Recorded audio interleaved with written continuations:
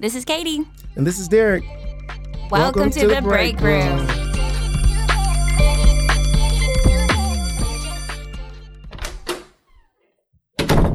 Yo, welcome to the break room. I know you stepped out of your classroom, went through the hallway, Euro-stepped a couple students, opened the door, closed it, boom, flopped down in the seat.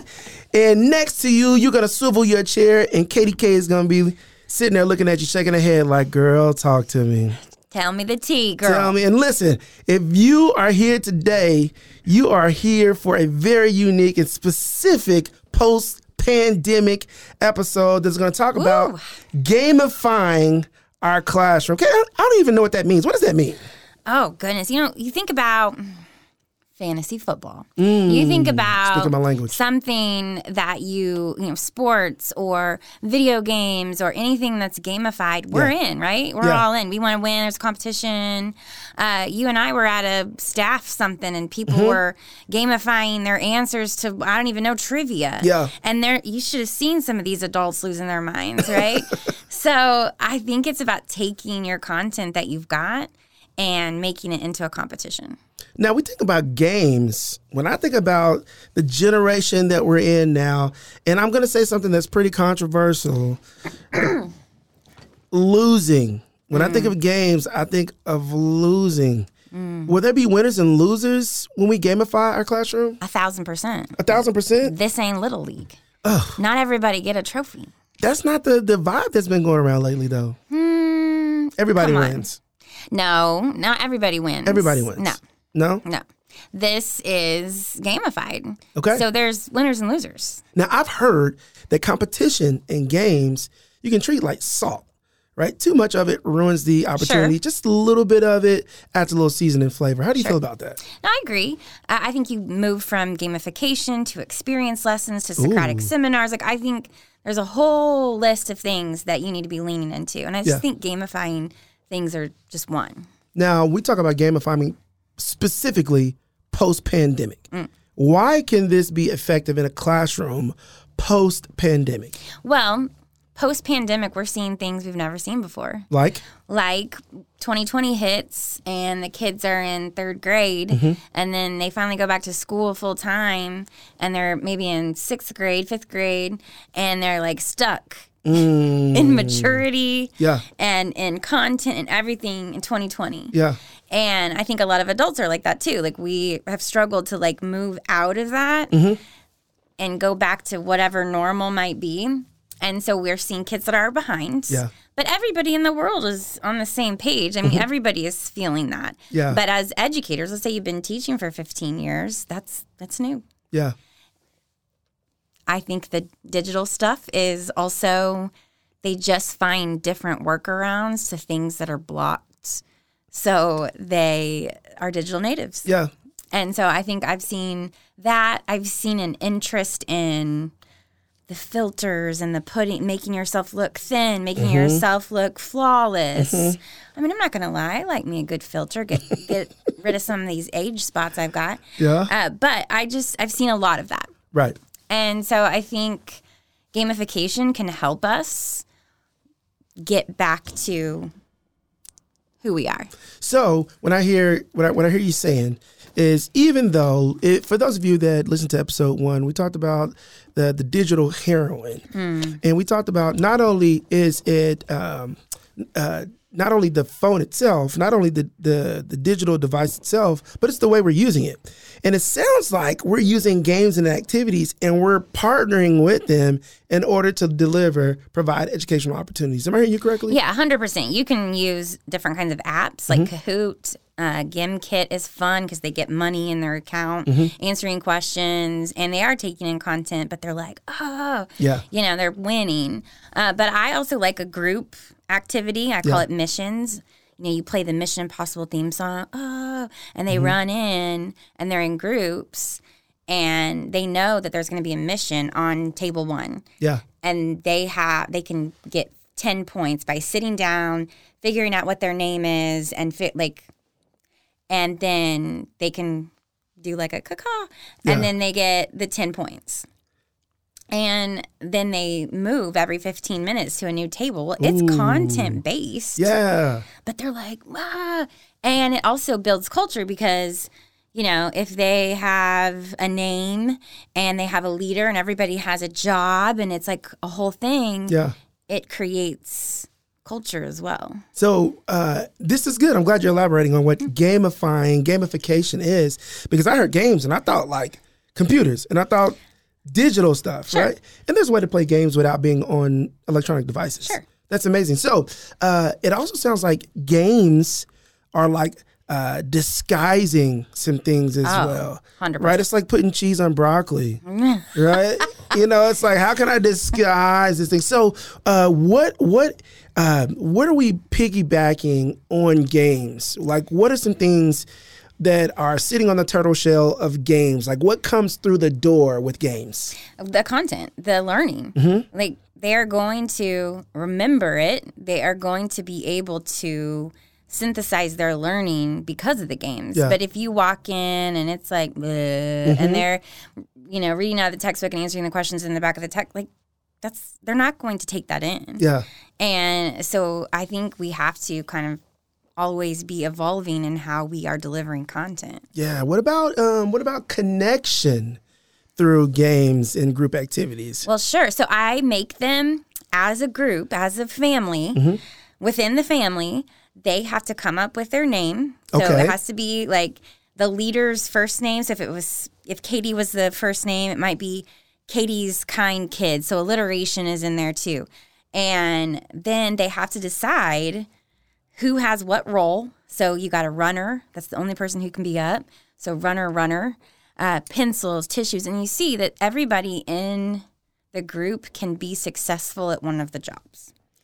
And so I've got kids that'll sit down who might not be the strongest reader or might not be the strongest writer or the strongest speaker. And they'll sit down and be like, I call runner, but they are still part of the team and they're, and then they're listening to each other's brains and it's great. But I also make them decide what they're playing for before the games begin. Ooh. So, and they have to come to consensus as a group. Like push-ups? No. Like wall sits? No, like what they're going to get if they win. What about the people who lose? They don't push-ups? They don't have push-ups. Ain't nobody want to smell that. You walk into Katie's classroom, everybody's in there doing just walking around with Febreze. The principal's like, what's happening? It's my model classroom. Welcome. So wait, they get to decide their prize? Right.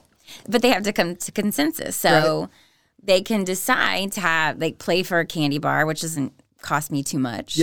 But they can also play for an oops pass. And an oops pass will get rid of a grade that you bombed on anything. Oh, oops. Like, oops. My bad. Like, my oops. bad. Okay. So and that's free for me. So everybody, there's at least one person in each group that needs that oops pass. Okay? It's more valuable than it should be. Yeah. So they're like, guys, we got to play for the oops pass. And they're like, okay, we'll do it.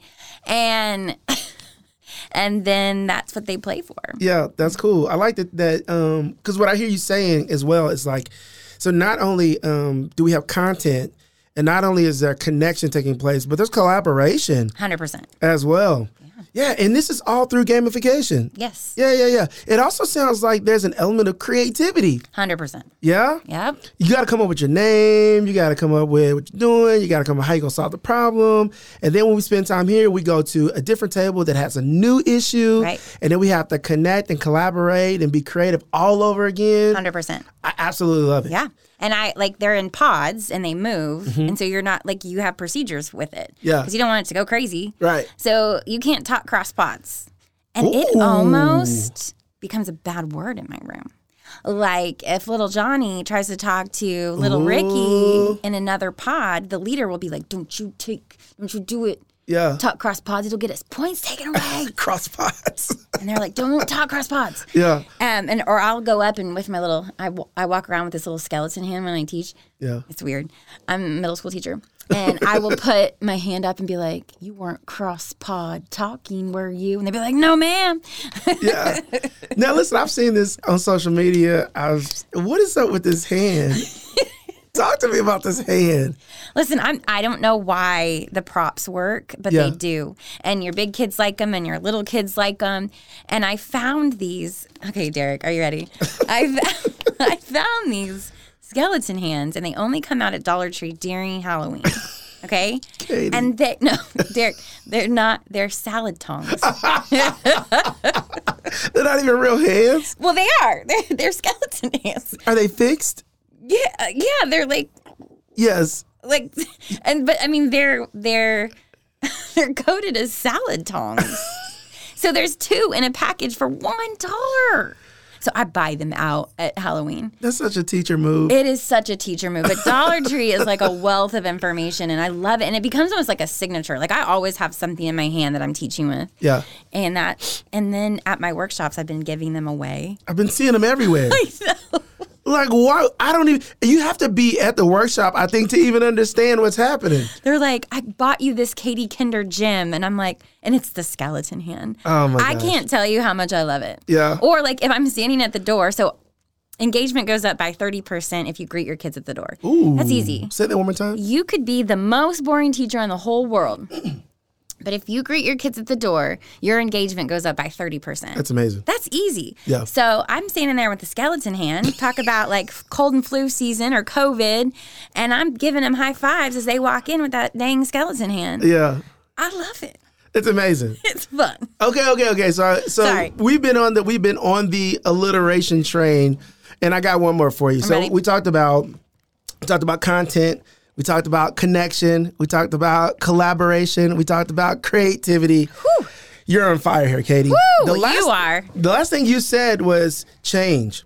Why is it important to change up the learning environment? Like, why is that valuable as a teacher to, I know consistency and predictability can be your friend as well. Sure. But if they come in and it's dun, dun, dun, dun, dun, dun, dun, dun, dun, they're like, dun, oh, snap, you better not cross-pod talk today. Like, why is change so important?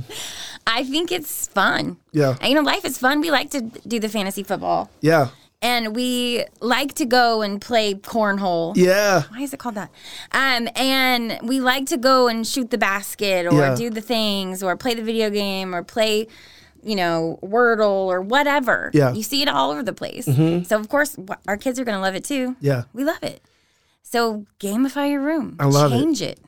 I also think that like things, our kids are so used to things changing so fast that when you get an environment that doesn't change, right, it kind of it forces them to tap into something else. And so it's like I've gone into my son's room and he's had like his TV on, his laptop up. He's got like a PS little hand thing in his hand, and he's got his phone up, and he's talking to his girlfriend. Yeah. And I'm like, bro, that's 4 devices. Wait, 1, 2, 3. That's 4 devices. And he's like, yeah. Like, I'm okay. I got them all. Yeah. And he's like, got this thing up, and he's like tapping right here, and he's watching TV, and his girlfriend, and he's like, oh, girl, you cute. And he's doing his own.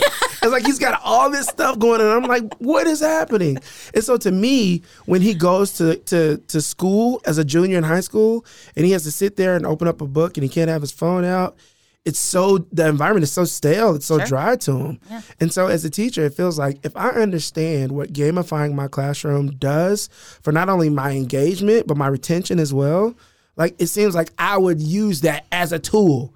Yeah, 100%. And that's so funny. Girl, you cute. I was just walking by and I leaned back and he's like, oh, I'm talking to, oh, okay. All right. I thought you called me cute, man. I know that's a lot. I'm walking around the house with my shirt off. I know you ain't saying that to me. Shoot. Yeah, no, I think that it really does speak to them. And then, like, we'll do a debate, or I'll have 10 minutes left in my class and my lesson didn't last as long as, oh my gosh, I'm never going to say free time. Yeah. Don't ever do it. And wait. Teacher tip. Don't ever say free time. Why not?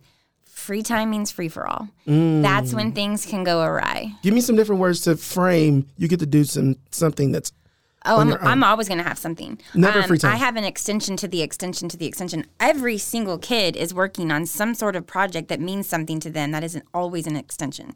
Like maybe somebody's making a poem based on Kobe Bryant, Right. and then they're doing the artwork for it, and that's something that they get out because it's due in 2 months or something. There's always an extension to the extension, but sometimes, like the whole class, it finishes and I have 10 minutes, or I have a weird 15 minutes. I am not going to ever save free time. I'm going to say, okay, we're going to have a debate. It's quick. If you think that social media is good, I want you to get on this side. If you think social media is bad, you're going to get on this side. Here we go. And even when I'm not meaning to gamify something, like I'll have two kids like debating back and forth respectfully. Yeah. And then like after the class, they'll come up and they're like, which one of us won? Like they want to know, like who won? Yeah. And I'm like, you both get pride in your heart. They're like, man. Oh, I need an oops pass. I need an oops pass. So I'm sure there's somebody that's watching or listening to this, because we don't have video. You have to listen. You can't watch. That they're listening to this. And I just want to recap really quickly. When we're talking about gamifying, it's not just electronics, right? We're talking about creating this game environment. And in this game environment, right, our content can be delivered. We allow opportunity for our students to connect and collaborate and be creative. You change up the pace and the speed, and all those allow our kids to grab a hold to something just a little bit better. Yeah. But I know there's somebody watching. In fact, we got a question for today around gamification. I'm ready. And this says, Katie, I'm good with kids. My classroom runs smoothly, and I love what I'm doing, but let's hear it. There's a teacher next door to me that I can't avoid, and she is so mean to me, and I don't know what to do. Whew. Yeah. I mean, there's always going to be a bully, right? And maybe learn that. Maybe this person is mad because my classroom is loud. Or maybe they don't like the way I interact with the kids or whatever. Like, listen, I'm trying to be a good teacher. I'm gamifying my room. I'm connecting with the kids. I'm creating safe spaces. I've got my digital content down and they put the phones up. But when I come out, I got this lady next door that I can't avoid. Giving you static. Yeah, I mean, here's one thing to say. It's lonely at the top. Ooh. Why are they mad at you? Yeah. I mean, you're not going in there going, you suck. You should do what I'm doing. Yeah. I mean, I'm assuming you're just like running your class and kids love it and they're running in doing missions and then you're getting accolades and maybe the person next door doesn't like that. Yeah. And I think teachers too, and I've seen this a lot, they become quite inflexible. Not all teachers, but some, because they feel like they have zero control over whatever mandate and whatever, pay or what they have zero control over these kinds of things. So what are they going to do? They're going to maybe bully the teacher next door or worse, they're going to bully kids. Yeah. And I see it more than I should see it. Right. And so in that situation, you gotta shake it off. Taylor Swift. Yeah. Shake it off. Shake it off. I don't know if that was good, but I liked it. And I know that that's hard. Yeah. Because as teachers, we're pleasers, and so we want people to like us, and we want, we want to do a good job. But I would say to just avoid her and smile at her and kill her with kindness, and that's all you can do. Yeah. I like that. And it fits our C theme, our alliteration theme of you can control what you can control. 100%. Absolutely love that. And if you're relentlessly doing what's best for kids in your room, then shake the rest of it off. Yeah, I love that. Yeah. Listen, I think I just heard the bell. We've been in the break room too long. Thanks so much for hanging out with us, Katie K. And for that teacher that just went out, closed the door, pushed their chair away, went back into the hallway, into their classroom. Hopefully you use some gamification. Yes. Are we ready? We're ready. Are we going to get it this time? I don't know. Thanks so much for hanging out with us in the break room. Boom.